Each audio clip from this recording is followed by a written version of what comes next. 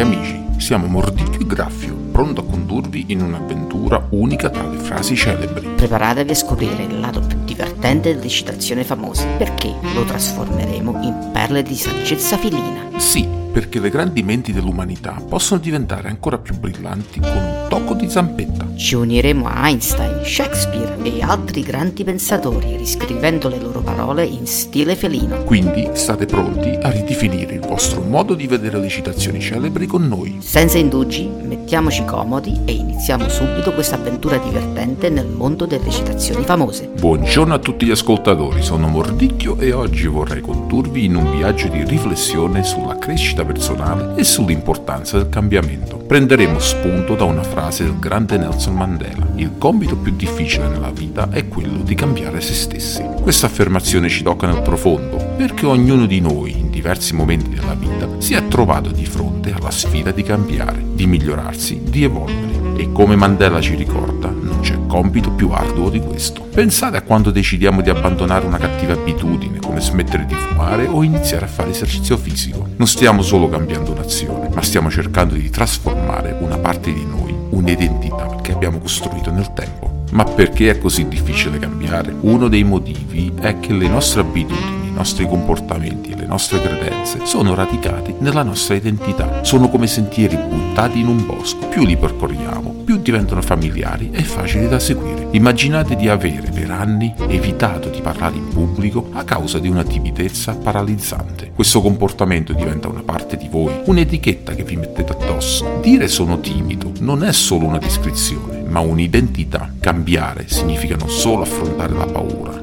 ma anche riscrivere quella parte di voi. Tuttavia, come Mandela ha dimostrato con la sua vita, il cambiamento è possibile, richiede coraggio, determinazione e un profondo desiderio di crescere. Pensiamo alle persone che dopo anni in un certo campo professionale decidono di seguire una nuova passione e intraprendere una carriera completamente diversa. Questo cambiamento non solo è esterno, ma interiore, richiedendo una riformulazione di chi siamo e di ciò che vogliamo dalla vita. In conclusione, mentre il cambiamento personale può essere la sfida più grande della nostra vita, è anche la più gratificante, perché attraverso il cambiamento scopriamo nuove parti di noi stessi, ampliamo i nostri orizzonti e alla fine viviamo una vita più autentica e pagante. Grazie per avermi seguito in questo viaggio di riflessione. Spero che vi ispiri ad accogliere il cambiamento con coraggio e determinazione. Alla prossima!